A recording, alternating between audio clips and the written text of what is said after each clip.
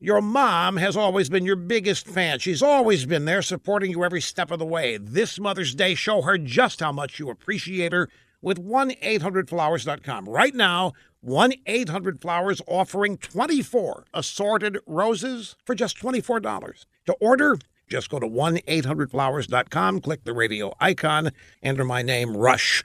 That's 1-800-Flowers.com, and the code is Rush. Hurry, the offer expires Friday. Senator Elizabeth Warren, still running for president.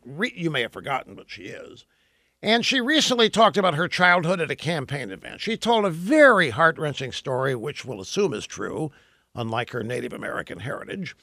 Yeah, her dad had a heart attack. He pulled through, but he couldn't work anymore. So her mother, who had never worked, went to the workforce. She took a minimum wage gig at Sears and saved the family from going under.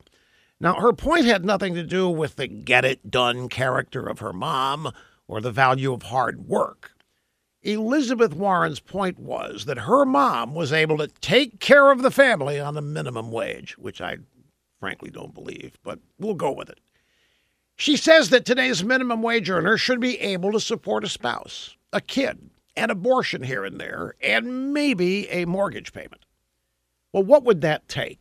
$50,000 a year, $100,000? I'm just throwing the numbers out. Why not $1 million? I mean, $1 million would cover most people and however many number of abortions they want.